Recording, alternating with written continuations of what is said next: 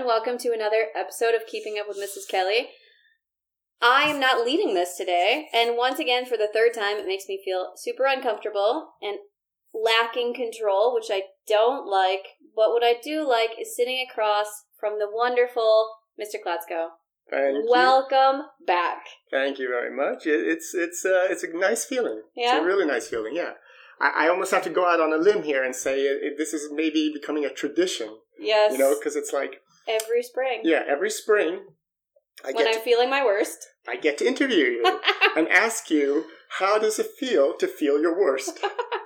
Yeah, I remember when you suggested this to me. It was like a weekend. You messaged me and said, like, oh, I would really love to interview you and talk about, the pandemic. And this was when it just started. And I'm like, oh, good Lord. Yeah. I do not want to talk about this because you remember how bad it was. It was very hard at the beginning. And we talked about it when it was still quite fresh and painful. Absolutely. And that was kind of the evolution of our interviews because I was listening to them during the weekend again. And I remembered how, wow, the first one was kind of at the beginning of COVID when everyone started to panic because no one knew what was going to be the magnitude. Yeah. And then the second interview was a year or more so after, where everybody thought, oh, okay, are we done? This is it. We're done. We're done, right? We're done. And then we're here. And now kind of COVID doesn't seem as important. And hopefully it is declining. But, there's so much other atrocities going on in the world. Yeah. That kind of puts things in perspective. Yeah, exactly. And I think that when the statement came out that COVID was over and that we didn't have to worry about it, I just remember thinking, I wasn't even excited because I had so many times where I thought, like, now it's going to calm down. Now we've seen the end of it. I never thought, when we talked in, I guess it was April 2020, I never thought that it would have continued after the summer. I thought it was going to be an intense 2 months. We get through the school year. Everyone goes on holiday. Like, it'll, die out naturally. And we'll come back and think about how awful that spring was. Exactly. And then I remember coming back, and it was pretty okay at the beginning. We still had restrictions, and there were still... I don't even think we had any cases then. And then it just exploded again. And after that, I was like, I'm not relaxing ever again about this. Right. It will never go away. Right. I will never be done with this. So I still haven't processed properly that it's not a thing. And it might have become, or maybe this is the new norm. Maybe this is the common cold from now on. But if we could just think about that, and then we can move on from the COVID thing, but everyone endured a lot. Staff, parents, children, students, and we had to adapt and we had to confront our anxieties and all this thing. Now looking back, where is the mentality, I would say, of the staff? That's kind of what I'm thinking about. Because a school is nothing without their students. And if you don't have the staff that is capable of educating, because they might not be in a good place, then you don't have a school. Yeah. Right? So I'm kind of concerned about, like, where do you think the staff's mentality is right now after all this? That's a really good question. I think that we have gone through so much that it's a bit, like, we're so much more resilient than I think we would have been if we hadn't gone through this. And I really hate that this happened at the beginning of our school. I felt like we never really got to coast. I had always planned, like, second year. Once we get into that second year, I'm going to take a step back. We can coast a little bit. It will be, not easy because working in a school is never easy, but we can relax. And then COVID hit. Everything, like, it was so intense and there was no relaxing, no coasting. So I didn't like that, but I do like that it happened so early in our existence that we could shape as a team around that crisis, that we really all had to pull together. And I know some people just fell apart for personal reasons and really couldn't see themselves like being here anymore, but those of us who stayed and people who chose to come during the pandemic, I remember re-interviewing people that I'd hired before it hit, international staff, being like, are you sure? Like, are you sure you still want to come? You've seen Sweden in the news. Have you processed that this is what you're getting into? And them being 100% on board anyway and saying like, yep, we've heard the news. We know what Sweden is doing. We're really excited to educate students with you. Like, yes. So I think that it's just developed a sense of resilience that we would not have had otherwise. And I think that this school, it is very pretty and it seems really light. You know what I mean? Like we're in a really nice neighborhood. We have a really nice building. On the surface, it seems like everything is quite easy. And I think if we hadn't had the pandemic, we might have relaxed a bit too much where we didn't know how to deal with the challenges that would inevitably come working with 630 kids. So I think we have this resilience where, like, when we've had other things happen and when other events are happening in the world, we're able to take them on. I just wish we would have had, like, a little bit of a breather between the pandemic and a war. Yeah. But, you know. Yeah, I know. Can't plan all of those things. And, you know, as an insider from my 3 years here, I completely agree with everything you're saying, and I could feel that as well. And as a leader, you stepped up, and like you're saying, some people accepted the challenge, a few didn't. But you know, as a unit, everyone persevered. Speaking of coasting, in August, you had decided we're going to add year 3, grade 3. That is. Was that 2 extra classes? Yes. So are we talking like 60 something? Beautiful little 3 children. Little ones. Little. Big difference between 3rd grade and 4th grade, don't you think? Monumental. Yeah. Curriculum, maturity. The way that they have indoor shoes. Development. Yep. All that stuff. How's that been? Again, I think with the resilience of... You know, you remember opening the school with 409 kids all at the same time from grade 4 to 8. After that, it's... How many do you have now, total? 630. Yeah. So after having that huge challenge that first year, I think that, no, it wasn't necessarily easy to start year 3, but it also wasn't earth-shattering. I forget sometimes. You had to remind me, like, oh, yeah, tell me how year 3 is going. Oh, yeah, we did do that, didn't we? I think that since, we built up the resilience, but also since we have such a good team, I didn't really worry about it that much because you know how hard we worked on our mentality and our vision here at this school. Like, how do we see kids? How do we see relationships? How do we see education?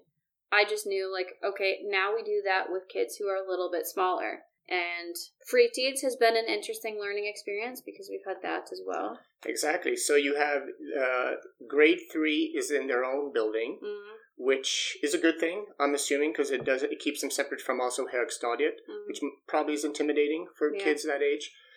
And then you also, on top of that, you had to add Free Teens to 5:30 in the afternoon, or... Yeah, something like that, right? They go until about 5:30. They start coming before 7 in the morning. Yeah. So that was also staffing, logistics, all of that. Because that's an age where kids don't go home on their own. Now some of them get, they get picked up still by their parents. They're still small. Yeah. You're right that there's a really big difference between year 3 and year 4. How did the school adapt to the academics of adding on a new curriculum, because it's not part of it's the last year of lågstadiet, which also entails national tests, right? Yep. Did you have to do those for the first year? Yeah, we are doing them right now with Swedish. Yeah, I think that it just helped having the team all pulling together, where it wasn't dropped on one person like, here's your 3, fix it. It's having the core year 3 teachers really working hard together, having Mr. Flesser from an academic perspective really help guide, like, how do you teach, how do you set up these lessons, how do you do national tests in year 3, having Mr. Chell and Mr. Jung talk about, like, taking care of that age, and how do we work with our values in year 3 in that building. And then we brought one of our former Mellanstadiet teachers, Ms. Erdal, to year 3, and she has been a phenomenal force in that area, like taking our values, because you remember that year 5 team last year was really good. Yes. She went and, like, she lives and breathes IS Lena values. So then it was having her in there. So it's just been a team effort, I guess. And that's not the norm either within IS. I mean, what would we say, 95% of IS schools start at year 4? Yeah. There's one in the city that maybe starts at year 1. The new ones are opening F. Oh, they are? Yeah. Okay. But I remember when I was in Jönköping, we opened year 4 in 2010. So we started just 6 to 9, and then we went down 4 or 5 the next year, and even that was weird. Then people were like, oh, they're too small, they can't handle the English, and now I guess people have been looking into more research and realizing, like, the younger the better. Yeah. Do you think their English is that they're learning English faster than the year 4s? When not this year 4s, but when the year 4s start. Yeah. Well, I don't know. It's a year difference. Maybe. It's a year different, but it's also just, it gets them into that mindset a little bit earlier and into our routines a little bit earlier, where there's not that big leap when they come into year 4 of, whoa, there are so many things that are different. And you listened to the podcast where the 2 year 3 girls were speaking to me. Yes. You commented on it, like, wow, this is so cool. They did the whole thing in English. Exactly. That was in the fall, I think. Yeah. Amazing. Pretty amazing. But when they go up to year 4, that's 3 parallel classes. So then you bring in 32 new kids or something like that. And then they have to integrate with already the existing 64 like that. And you get some... Yeah, they'll integrate, and I think that, the kids who have been here for a year will really set the tone with our culture, but also with the English in helping support. And I think that at first it will be difficult for those kids starting with us, but also, they have a bunch of classmates around them that know how it is. It's like when we all started as new staff here, it was stressful because we were all in the same boat. Like, no one knows anything. We're all new. We're doing this all together. But every year when we get new teachers or new staff in, they have all of these other people who are like, we've been here before. Like, we know. We understand how hard it is at the beginning. Here's how you're going to feel. Yeah. You're going to be excited here, and then you're going to be super stressed. Right. And I think that normalizes these feelings that people get when they start something new and challenging. Yeah. And those kids, I mean, they've only spent 2 or 3 years at a municipality school, trying to pronounce that word correctly. Like in my case, growing up in Sweden as a kid, I always went to a regular kommunalskola until 7th grade. And that's when I went to a sort of like this. It was a free school. It was, English 50% of the time. And at the time, there were only 2 in the entire Stockholm. It was a private school in the city or whatever. But I remember it was a drastic change from organization. And I mean, just as a kid in 7th grade, there was a difference. There was teachers were more engaged. There was more discipline in terms of being able to actually have an environment in the classroom where you could learn. Because, and I don't want to generalize, but it felt like at kommunalskola that the teachers were just robots, and there wasn't the passion, and it wasn't what you do find at IES schools. And, lately in the news, we've been reading articles about people that are against free schools and people that feel like they haven't been treated fairly at free schools and this kind of stuff. What's your take on it? It's hard for me because I've only known IES schools in Sweden. That's the only, I've only worked for IES while I've been here. And I would not be here if it weren't for IES. So obviously, I enjoy it. I enjoy it so much, I moved back to Sweden, left all of my family aside from my kids and my husband, and came here, again, because I like what IES is doing. And I think as a human, you can always, everyone experiences things differently, and maybe other people have had different experiences. But what I've seen in all 3 of the IES schools is people with, like you said, a passion that I've never seen before. I worked at a public school in the States, and it wasn't a fraction of the same passion as what we have here. Like, teachers who spend their breaks hanging out with the kids. Kids who are genuinely excited to see their teachers. You got approached in the hallway, just walking a few meters, and there's a kid, "Oh, Mr. Glasgow, you're back! Oh, it's so nice to see you!" Yeah. Kids don't have to do that. No. This is a Högstadiet student. Right. That will be graduating soon, doesn't have you as a teacher, doesn't need to suck up. There's no brownie points here. No. But this person was genuinely happy to see you and talk to you. Yeah. And, over the course of the summer, or you bump into former students on the train and in the city, and they're always, and I'm talking about IES students, they have this great energy, they're happy to see you, I must have done something right, and it's a great feeling. And you have that. You have this passion within the staff, the core staff. I mean, how many students, or I should say, how many children are on queue to get into, let's say, IES Lena? 8,000. 8,000. That's one. That's one IES. And across the entire IES... Yeah, I can't even remember the statistic, but it's insane. There's so many kids. It shows that parents are making a conscious decision that, hey, we want our kids to be in this school. Yeah. Yeah, and I also think, as I said, people... Did you say 8,000? Yeah. For Lena? Yeah. That's the queue? Yeah. Wow. Yeah. It's a bit above. It's like 8,700, but yeah, something like that. But as we were saying, like, people are different. Like, not everyone likes the same thing. So maybe IES isn't for, like, not everyone is going to experience the school in the same way. And I tell parents that really blatantly when they come in for a presentation. I'll say, this is who IES is, and this is who IES Lena is specifically, and these are the things that I am going to do. And you might not like that. You might not like that I don't let your child leave to go eat lunch somewhere else. Like, you might not like that. You might not like that I call you and tell you that your kid did something wrong today, or that your kid did something right today. You might not like having weekly emails from me. You might not like my YouTube videos. Like, go somewhere else where the principal does not talk to your kid, does not make videos for you about what you should talk to your kid about. These are the things that I do, and I am very aware that I am not for everyone. I presented to the year 3 parents that I've never met them before. This is the first time I got to meet them last week. And I'm like, "Oh, hello." And then I said, I'm aware that I'm too much. Like, I am a too much sort of person. And the one parent raised her hand. She said, "I wouldn't say you're too much. I would say that you're engaged." And I'm like, "Thank you." That's a very perfect adjective. That's a very kind way of saying, like. Yeah.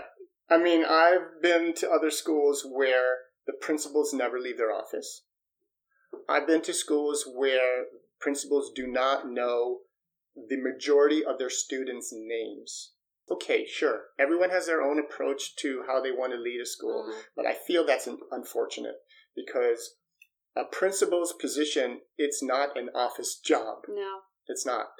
And visiting one of these schools, I had a former colleague ask me if I wanted to jump in and teach a class, and I said, sure, why not? It's fun. And the kids were chewing gum, they had hats on, they had their headphones still hanging off their necks, and I felt like I hadn't taken a shower for a week because I couldn't teach the class and ignore that. But I was forced to, and I'm not there to cause any kind of strife, but it was odd because I could see that all these things were distractions in their education. And I'm like, oh my God, why doesn't every school not allow those things, Yeah. Yeah. Again, like, I don't know if there's a right or a wrong way, but for me, this is the only way that I know how to lead. And I've told people that, like, this is who I am, and I'm not good at sitting in an office. I'm not worried about, like, sitting in front of my computer and coming up with all these procedures and things. Like, that's not what I'm good at, and also I would not enjoy it. Mm-hmm. So I actually think about the principals who do sit in their office all day, and you said, like, you think it's a disservice to the school. I think it's a disservice to them. Like, you're missing out. The best parts of my day are when I am having random conversations with kids, playing with them outside. At this parent meeting that I was at last week, we were talking to them about questions they should ask their kid at home. And one of them was wow, that's a good topic. What was the best part of your day today? Yeah. So at the end of the presentation, I said, does anyone have any questions? And one of the dads raised his hand and he said, what was the best part of your day? And I was like, cheeky, but I will take the time to answer it because, and I talked about how the best part of my day that day was, no, he was asking, what did you learn today? What did you learn today? And I said, actually, I learned something today. I learned that year 8 boys will do anything for you if they can get out of lessons for 15 minutes. Yeah. And I talked about how I made smoothies with 2 year 8 boys. Mm-hmm. If I said your names, you'd be like, not surprised. Mm-hmm. We made smoothies together, and it was so much fun. And I just realized, like, this is such a quick and easy way to, like, brighten my day. Also, how many times are you going to make a smoothie with your principal? Like, it's not a normal thing. They're going to remember this. Never, ever, never. And, you know, it was just one of those things that was like, this is why I do this job. So I can hang out, have these conversations with the boys as we're making the smoothies. Just build these relationships that you don't build if you're in your office and only meeting people when they're about to be suspended. Right. Because I know there are some principals where, like, it doesn't get to me unless it's way up here. Mm-hmm. Like, I do not deal with, I will not talk to kids about small things. If it only if it escalates to something really big, will I get involved? I'm like, well, that's boring. It is boring. And really demoralizing. If you're only working with the really tough cases and the kids that have gone through every step of the consequence ladder, it's like, well, here we are. Mm-hmm. Exactly. And it's a school, isn't it? This is what it's all about. It's about providing a safe environment, providing the education that they need. But it's not just about academics. It's about those, learning how to build relationships, how to communicate, how to avoid obstacles, or not avoid obstacles, but avoid confrontations and learn how to go, learn all that kind of stuff. All the social skills that you can't teach otherwise. There was, I remember teaching eye contact one time to year 7. Like, we talked about the importance of eye contact. Yes. And then there was one kid in that class that every time he would come through the door in the morning and say hi to me, like, really make a conscious effort of, good morning, Mrs. Kelly. And there was one morning where I was super tired. I was crabby. I really did not want to talk to anybody. And I didn't really look at him. And he called me out on it. He was like, good. Mrs. Kelly. Eye contact. Yeah. And I'm like, I was on a business trip in Spain. I had dinner with some clients, and I learned very quickly that not looking at someone in the eye when you chair at the dinner is just rude, And I think that should be part of all cultures. I love eye contact. Yeah. It's important. So, have your expectations been met? I mean, 4 years later, right? How does it feel? It's gone by quickly. I know, it's gone by so quickly. It feels like it was, not that long ago that we were welcoming them in. I guess the question is, what were your expectations and have they been met? My expectations were don't die. So, yes. No, but seriously, I don't know. It was one of those things that, like, you don't really know what to expect. It's like having a kid. You don't know what to expect. And then all of a sudden, your kid just turns 9. You're like, whoa, like, we made it to 9, and you're like a great human. Cool. Yeah. So kind of like that. Like, wow, we've made it 4 years, and I really like being here. And by the way, I don't know if you've seen this, but there's a McDonald's commercial. I'm sorry, I'm not shouting out to McDonald's. No free ads there. That one of our former students that graduated last year is in this commercial. What? Yeah. I'll tell you later who it is. Oh, my. Mm-hmm. Wow. Pretty cool. He's got like a 2-second part. He's hanging against the wall in a subway station. Is he wearing wearing a hat? He's very colorful. Is he chewing gum, wearing a hat, talking on a phone? No. Okay, good. No, that's good. Yes, values all the way. Yeah, exactly. Cool. So, are you ready for the rapid five? Absolutely not, but yep, let's go. This is how we always have to end it, right? I know. Okay, we're going to start off easy. Yeah. Favorite song of 2022? Like something that's been released this year? Yeah, don't say Avicii. Because we all know. Yeah, I know. You really messed with me there. That was unfair. Well, the last song that you like Shazammed or that you had to listen to when you're running or something. It's Lost Frequencies. Where Are You Now? And that's a good song. I love it because Nolan and I, when we're like he's scootering and I'm running, we'll just play it on repeat, and he knows it too, so we'll sing it, and then when it comes, where are you now? We both look at each other, where are you now? And we're like going on the road, like next to the road, and I swear, like, I'm sure people are like, what is going on? But like, I just love that I can sing really loudly in public because I have an excuse. I have a 5-year-old with me, and we just jam out to that song. So you've got a workout partner. Exactly. Two workout partners. Amazing. Yeah. Yeah. My daughter has now started judo, Ooh. So she goes every week, and I just love it. I tried not to force it. Yeah. But I was like, listen. In the beginning, like after the first month, she was thinking about quitting, and she asks me, if I quit, will you be sad? And I said, okay, regardless if you quit or if you continue, I'm just as happy. This is your choice. Aww. And I said, give some time, think about it. And so the next day she said, I'm going to continue. And now she's rolling. Good job, Elise. Yeah, real good job. Okay, you ready? Mm-hmm. This one's kind of funny. My kind of humor. Do you first check with your husband that he also likes a furniture item before you buy it?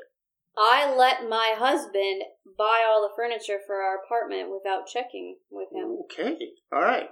So there's no kind of like, you guys have the same taste then? Yeah, and I trust that he knows what I like. Like, he knows that if he bought something, like, really colorful, I'd be like, what is this? Like, get it out of my... Because you do the Swedish all black. Yes. Yeah. I was making the all black trend before it was a trend. No, we've been together for so long that he knows what I would like and not like. And like, I trust that he's going to... I send photos of like 10 different sofas until I get an approval, and then I can... No, I was just like, I don't have time to think about this. I'm taking care of the kids. You find some furniture, make it look nice. Awesome. Done. Okay, number 3. Do you expect leadership to agree or disagree with the decisions that you make? Can that be a short answer? No, it can't be. Okay. We all kind of come to consensus because we always ask ourselves, like, does this align with our values? So at the end of the day, maybe I'm wrong, maybe they're wrong. Like, it's just about the values. So it's not about, like, who is pushing the decision. It's, does this decision align with our values and how we work here? Okay. Give me one word that describes you. Engaged. Give me one word that others use to describe you. Appropriate word. Just kidding. Yeah. We can't have dead air on a podcast. Enthusiastic. Okay, awesome. I guess. That was great. I'm really happy to have had you. Now we've set this for every spring. Why not? When I'm at my most tired and my least energetic, that's when you come and ask me all the tough questions about how are you dealing with all the difficult things in your life. Exactly. I can't wait to talk about that again next year.